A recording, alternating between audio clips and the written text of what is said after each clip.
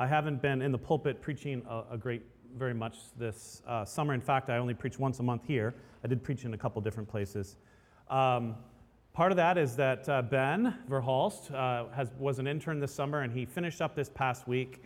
And I just want to recognize that, and I want to thank Ben for doing that. And it was great having him preach for us, an opportunity for him to grow and to learn, but also a time for me to rest. And one of the things about preaching is, especially week to week through the years, actually takes a great deal out of you. And so this summer was a great blessing and gift.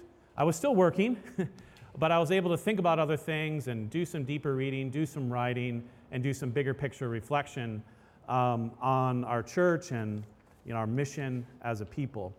So I'm back now on a regular basis, and I'm actually really excited to be preaching, although I have to say that when you haven't done it in a bit, it gets, you kind of get out of practice. And I thought I was going to finish my sermon yesterday by lunchtime, but wasn't finished until about 8. So sometimes things just come a little bit more difficult.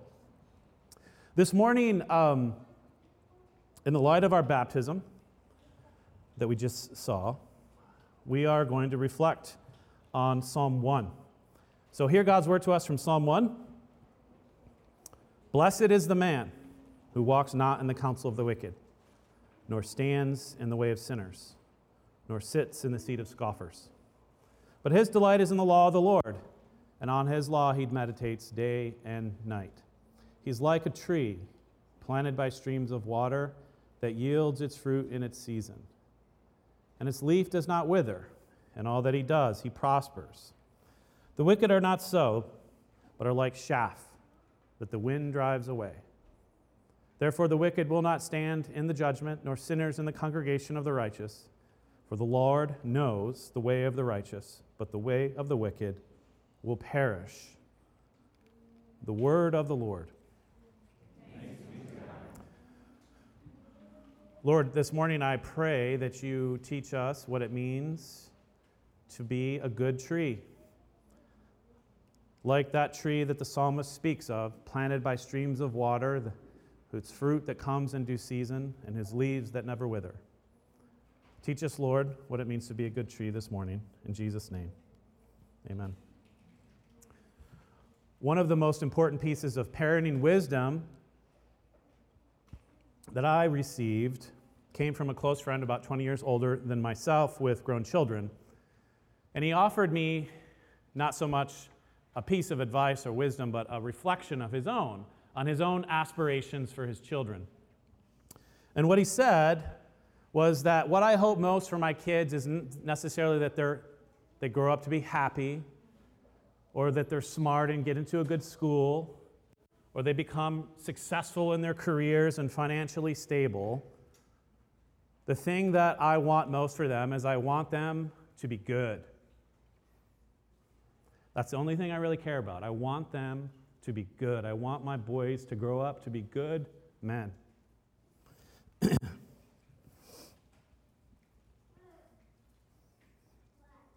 Now, at first glance, this might seem like a pretty underwhelming vision for parenting, right? A pretty low goal. Everybody wants their kids to be good. Who wants a bad child? Nobody, right? But it seems that your understanding of raising a good child depends on what you understand it means to be good. Now, when we think about being good as a moral quality of a person, it's, for us in our context, it's just not very inspiring. And most people don't have deep aspirations to be good. And I think the reason is that most of us basically assume that we're pretty good already. And when we think about being good, it doesn't really evoke in us anything very specific or concrete or something that we aspire to be or to do. We generally think we are good. But the Bible reflects on the goodness of persons all the time, and it doesn't do it in a kind of abstract way. It doesn't assume that people are good.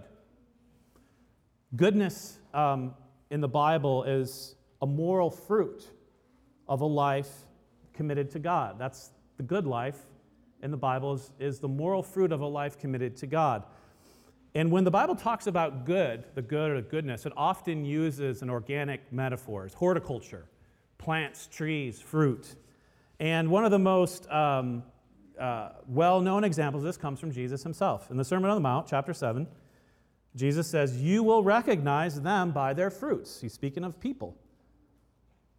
Are grapes gathered from thorn bushes or figs from thistles? So every healthy tree bears good fruit, but the diseased tree bears bad fruit. A healthy tree cannot bear bad fruit, nor can a diseased tree bear good fruit. Every tree that does not bear good fruit is cut down and thrown into the fire. Thus you will recognize them by their fruits. So according to Jesus, people are like trees, and either you're a good tree or a bad tree. When my friend expressed his desire that his kids grow up to be good, this is, I think, what he meant. He wanted his children to be good trees. And so when we bring our kids to baptism, what we're wanting, when we're desiring for them, is to plant their life in soil, in the right soil in which they will grow up to be good trees. And so today, what I want to do is I want to reflect on what does it mean to raise a good tree. But I don't want to, this isn't a parenting sermon. I want to reflect on that question by asking this question, what does it mean for us to be good trees?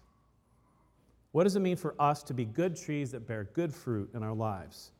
And so to do this, we're going to reflect on Psalm 1. And Psalm 1 is very much in the background of Jesus' teaching in the Sermon on the Mount. And so I want to explore two things about being a good tree. I want to explore what are the roots and the fruits. The roots of a good tree and the fruits of a good tree. So let's start with the roots. The most basic question we can ask is, what is a good tree? What makes a good tree good? The psalmist, when he refers to the tree that's planted by the streams of water, he's using the imagery of a tree to describe the life of a righteous person. The righteous person is like a tree planted by streams of water that yields its fruit in season. Its leaf does not wither, and all that he does, he prospers. So the good tree, to be a good tree, is a consequence of a certain kind of life, a certain kind of lifestyle, which is one of righteousness. And in particular, the way the psalmist describes this lifestyle of righteousness is in terms of the person who delights in the law of God and meditates on God's law day and night. This is a person who becomes a good tree. But in the Bible, righteousness isn't simply a kind of moral quality of a person, not simply a morally upright person, but righteousness refers very simply to a person who is right with God. That's what it means to be a righteous person. You're right with God. You're a person who trusts the Lord. Jeremiah, the prophet, in chapter 17, uses very similar imagery as the psalm does.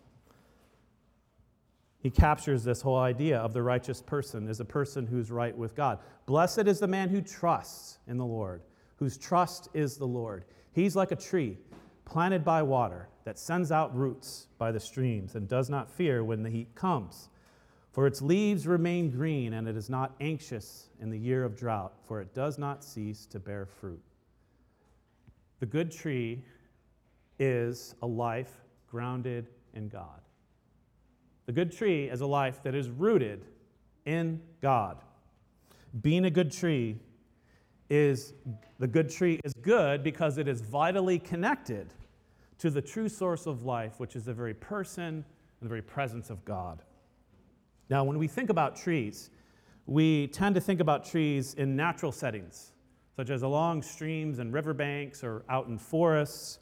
When the psalmist speaks of trees, often, not always, the psalmist will speak of trees that are planted in the house of God or in the temple courts.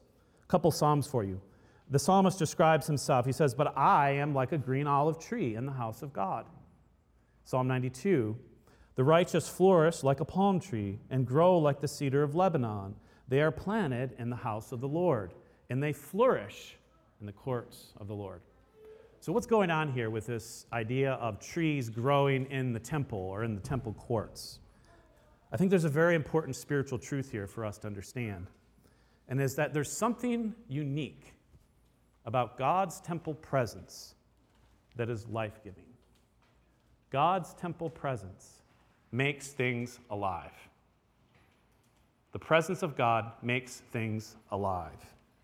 They grow, they flourish. The presence of God is like water, it's like sunlight, it's like fertile soil. It makes things fruitful, it nourishes, it creates abundance. And all this, of course, goes back to the Garden of Eden. The Garden of Eden was a holy of holies. It was the center of a temple. And in that temple, God had set a priest and a priestess to tend to it. And in that garden, the Lord God walked with them. God's indwelling temple presence was with them. And as you'll recall, this garden was full of trees full of fruit that were delight to the eyes. The Garden of Eden is a place that is full of the presence of God.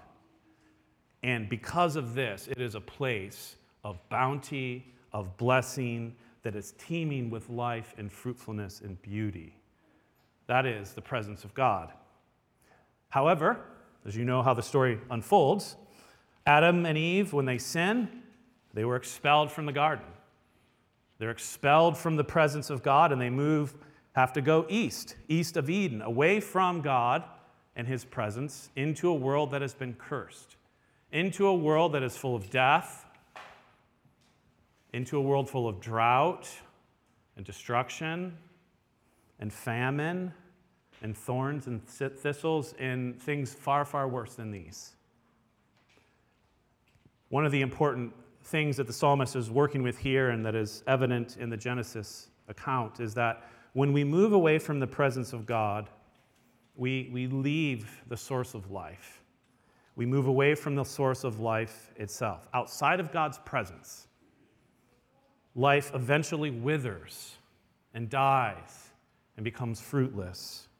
And that's why the psalmist here, as he compares the righteous person, he compares and contrasts to the unrighteous person or the wicked person. Or simply, the word wicked means one who has turned away from God.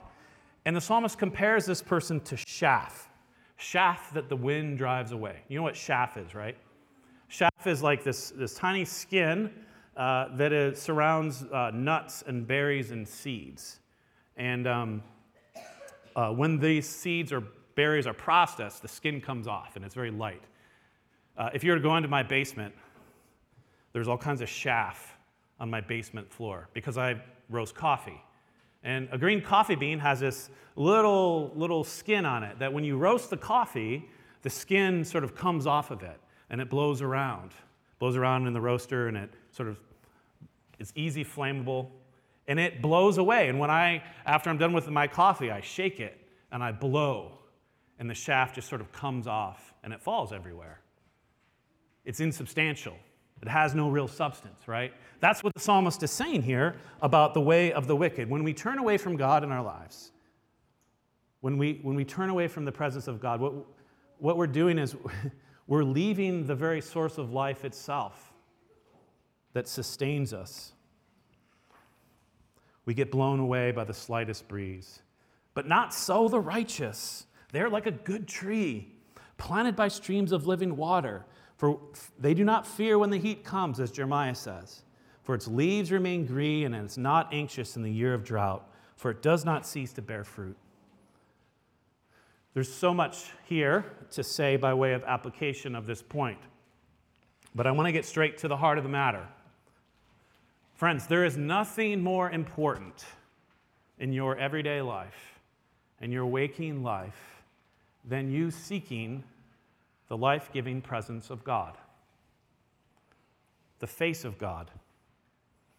Yes, God is present always and every way to all people, but there's a difference between God's sort of omnipresence as the Creator and his personal presence as our Lord and Father and Redeemer. His personal presence, right? To those who have turned away from him, which the psalmist describes with the words of sinners, scoffers, and the wicked, God is not present.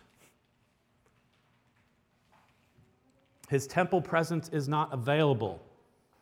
He is not communicating with them because they are not communicating with him.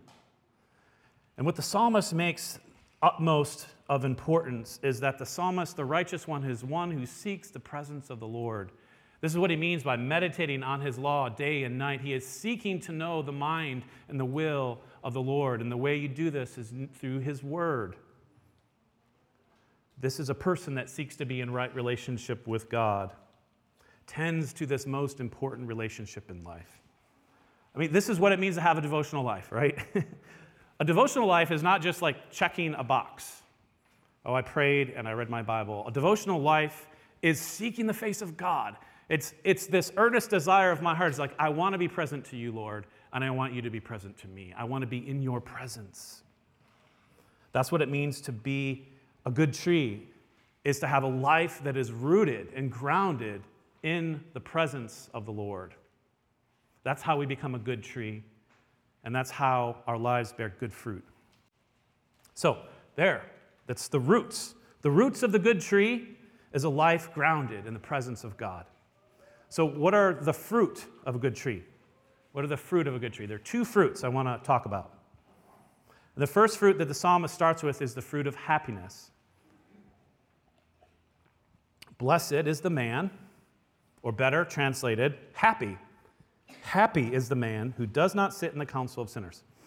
The word blessing or blessed in the Bible is the Bible's word for happiness. It's a very deep understanding of happiness, but it is appropriately translated as happiness. True happiness is nothing other than a life of abundant blessing that comes from God. And so what this psalm gives us, and all the psalms give us, is a guide to the happy life. And the happy life, according to the scriptures, is a God-centered life. It's a life that has God at the center of our lives. Now, I want to return to that for a moment to the theme of what we as parents aspire for our children. I mean, if you were asked, most of us, and I probably include myself in this, what is your, what is your highest aspiration for your kids? What is the thing you want for your kids? I think most of us would probably say, I just want my kids to be happy. I want them to be happy. One of the universal experiences of being a parent is that it's very hard for you as a parent to be happy when your children are unhappy. It's very hard. When your kids are unhappy, when they're suffering, you also are. But, we desire our kids' happiness not just for selfish reasons because we want to be happy, but we desire our kids' happiness because we know at a deep level that when they're happy, they're flourishing.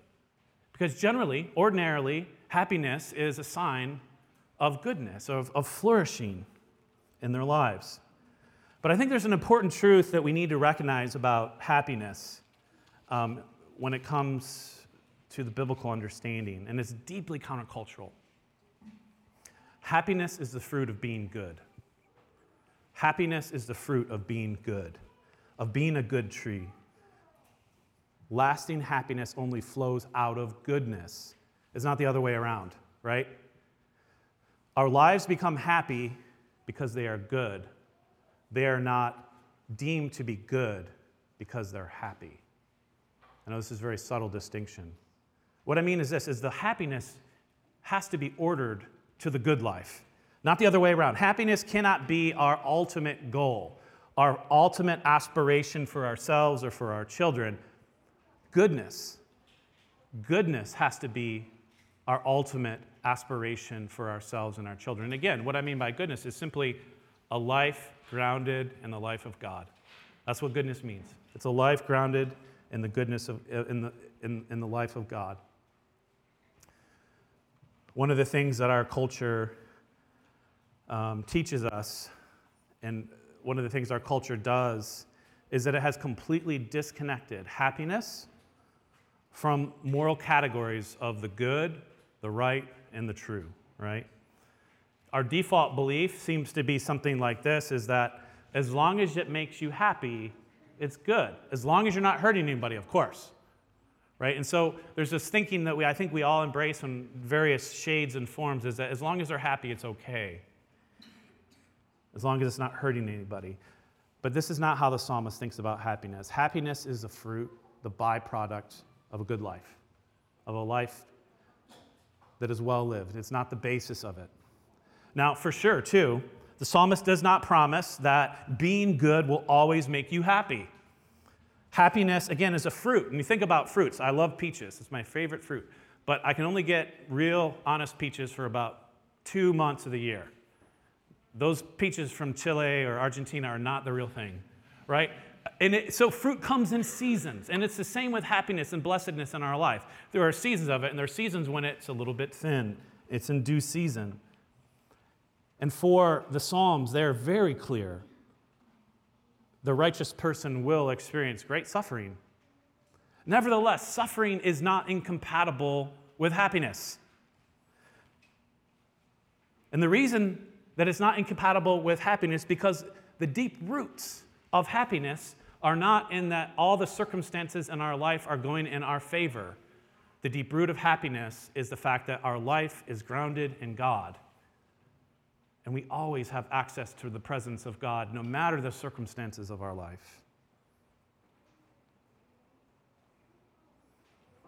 I think when we make happiness the highest goal of our life, and I just want to say hardly anybody does this consciously, especially if you're a Christian. We're not consciously saying, I want that happiness is my highest goal in life. We simply sort of fall into it. But when we make happiness the highest goal of our life, we are in danger, spiritually speaking. And what we are is we're sabotaging ourselves. Because what we do is again, unknowingly, we set a condition on our relationship with God. And basically say something like this: God, I believe, I will follow, and I will obey as long as I'm happy, as long as it's working. But when suffering and hardship comes in and disrupts our life and the happiness that we sort of envisioned or desired doesn't come to us, in many ways because we've made tough decisions about following Jesus, doubt sets in, questions set in. We begin to doubt the whole thing. It's not working. Christianity is not working. It's not working for me. It doesn't result in happiness. Dear friends, happiness is a fruit of being a good tree. But real happiness is not incompatible with persistent and deep suffering in life. And that brings us to the second fruit, because it's not the only fruit. There is a second fruit, a more important fruit that helps us learn how to integrate suffering into our life in a meaningful way. So happiness is not the only fruit of being a good tree. There's another one, and that one is what I'll just call this. It is a life of deep moral purpose. I think that's what Jesus had in mind when he talked about good fruit and bad fruit. He was talking about a life of deep moral purpose. It's what the psalmist means when he talks about the law of God. To keep the law of God, to meditate on it day and night, is to have a life of deep moral purpose. Is what Jesus is getting at in the Sermon on the Mount as he elaborates. It's what the two commandments, the two great commandments summarize, which is love the Lord your God with all your heart and your soul and your strength, and the second, love your neighbor as yourself. If we are obedient to these things, we will have a life of deep moral purpose. Okay, so now I think a few of you would disagree with me on this point, right? We should obey the law of God. We should follow God's commandments. And yet, isn't there something missing? Is there something more here?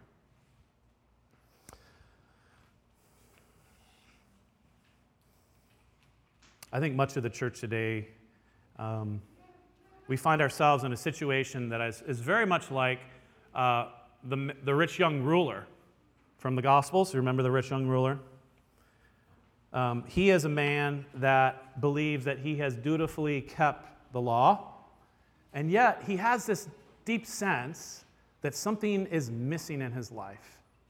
There's something that's lacking. And so he comes to Jesus to ask Jesus about it. He comes to Jesus and says, "Teacher, what must I do to inherit eternal life?"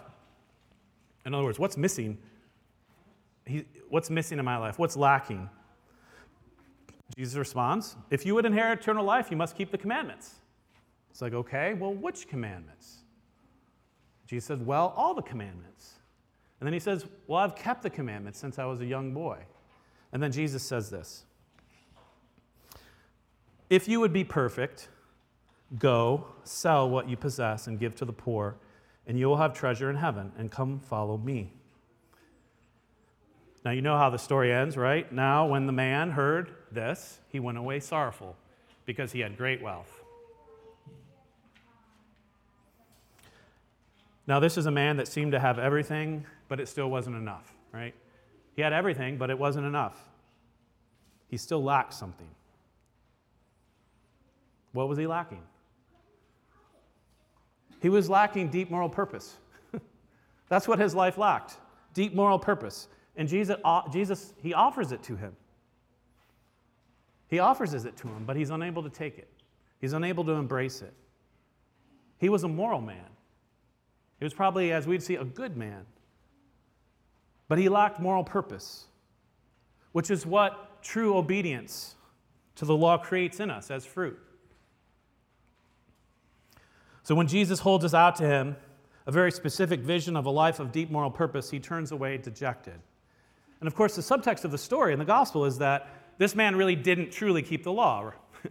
He loved his wealth more than he loved God, and he loved people. Right? He broke the very first commandment, not to have any idols.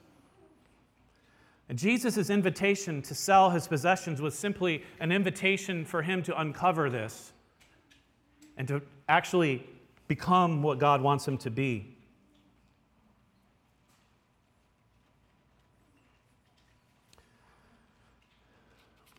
Dear friends, what is the deep moral purpose of your life? What is the deep moral purpose of your life? Is it just to be happy? Is it just to be materially comfortable? Is it just to kind of break in and make it in your career, to be successful?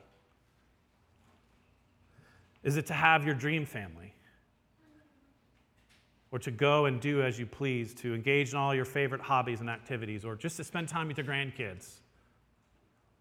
Really, what is your deep moral purpose in life? These things aren't bad. Those things aren't bad. And they're not even incompatible with a life of deep moral purpose. But what is it that you're really living for?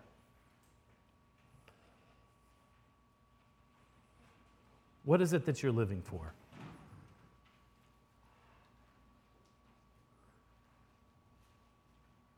Jesus gave the rich young ruler, this man, a very specific vision of a life of deep moral purpose, which is really what it means to have eternal life. Eternal life is to have a life of deep moral purpose, something that lasts. And this man could not embrace what Jesus' call to follow him. If he had, it would have fulfilled this sense of lack in his life. And no doubt it would have produced some suffering and pain and changes in his life, but probably deep and profound happiness that he had never known.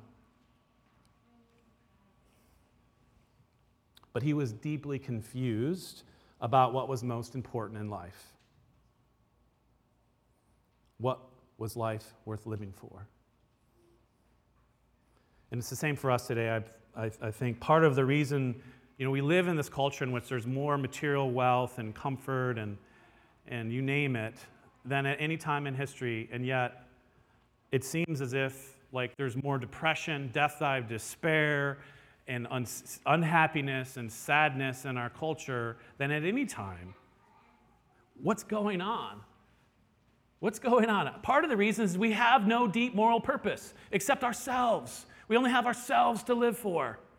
And what you realize is that that's not something worth living for or dying for.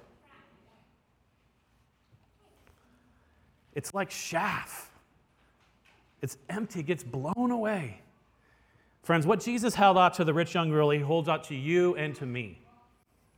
And it is a life of moral consequence. It is a life of eternal significance. It is a life that does not become like chaff, that at the end of your life just gets blown away and withers. Is what Jesus means when he talks about seek first the kingdom of God and his righteousness, and all the rest of this stuff will be added to you. A life of deep moral purpose is what Jesus calls us to. And the reality is it looks different for everybody.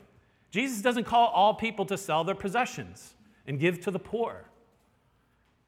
I can't tell you what your deep moral purpose is. For me, it was a call to pastoral ministry. For Joe and Krista, it was foster care and adoption. And most of the times, our deep moral purpose will never be revealed in great acts of sacrifice and noble moral worth, but it's going to be the little imperceptible things and decisions you make in your day-to-day life to live for eternity rather than to live for just what is now.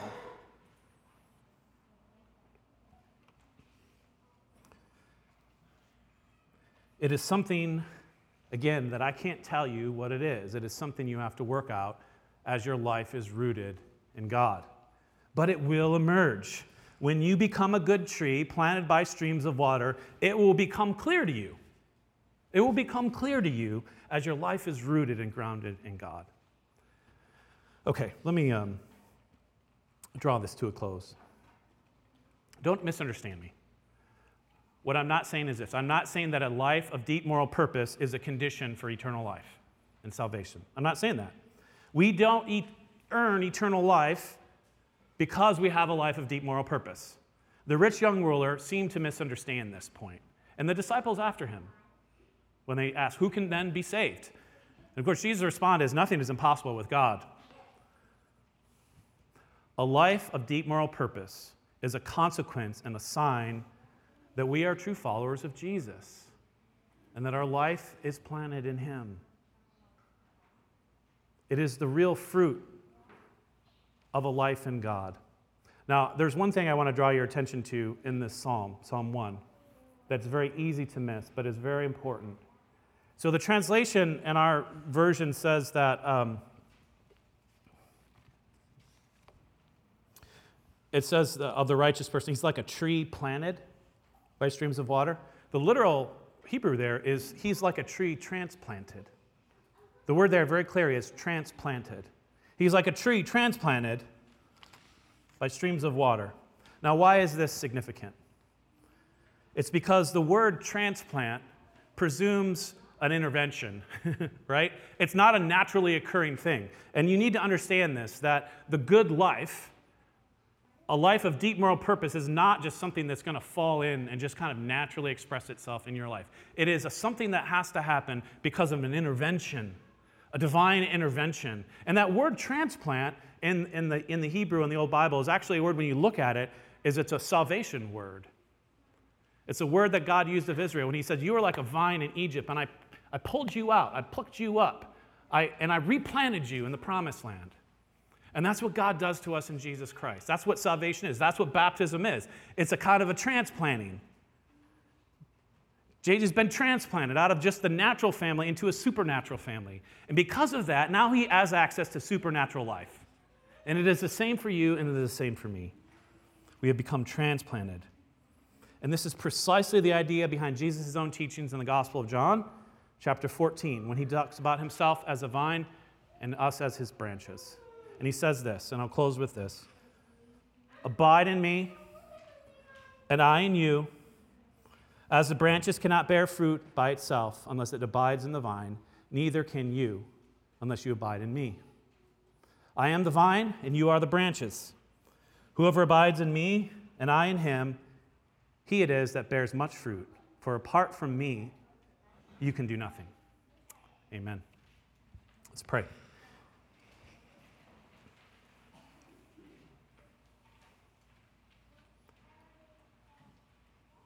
Lord, I do pray that the good life, as we have talked about it, it would inspire us.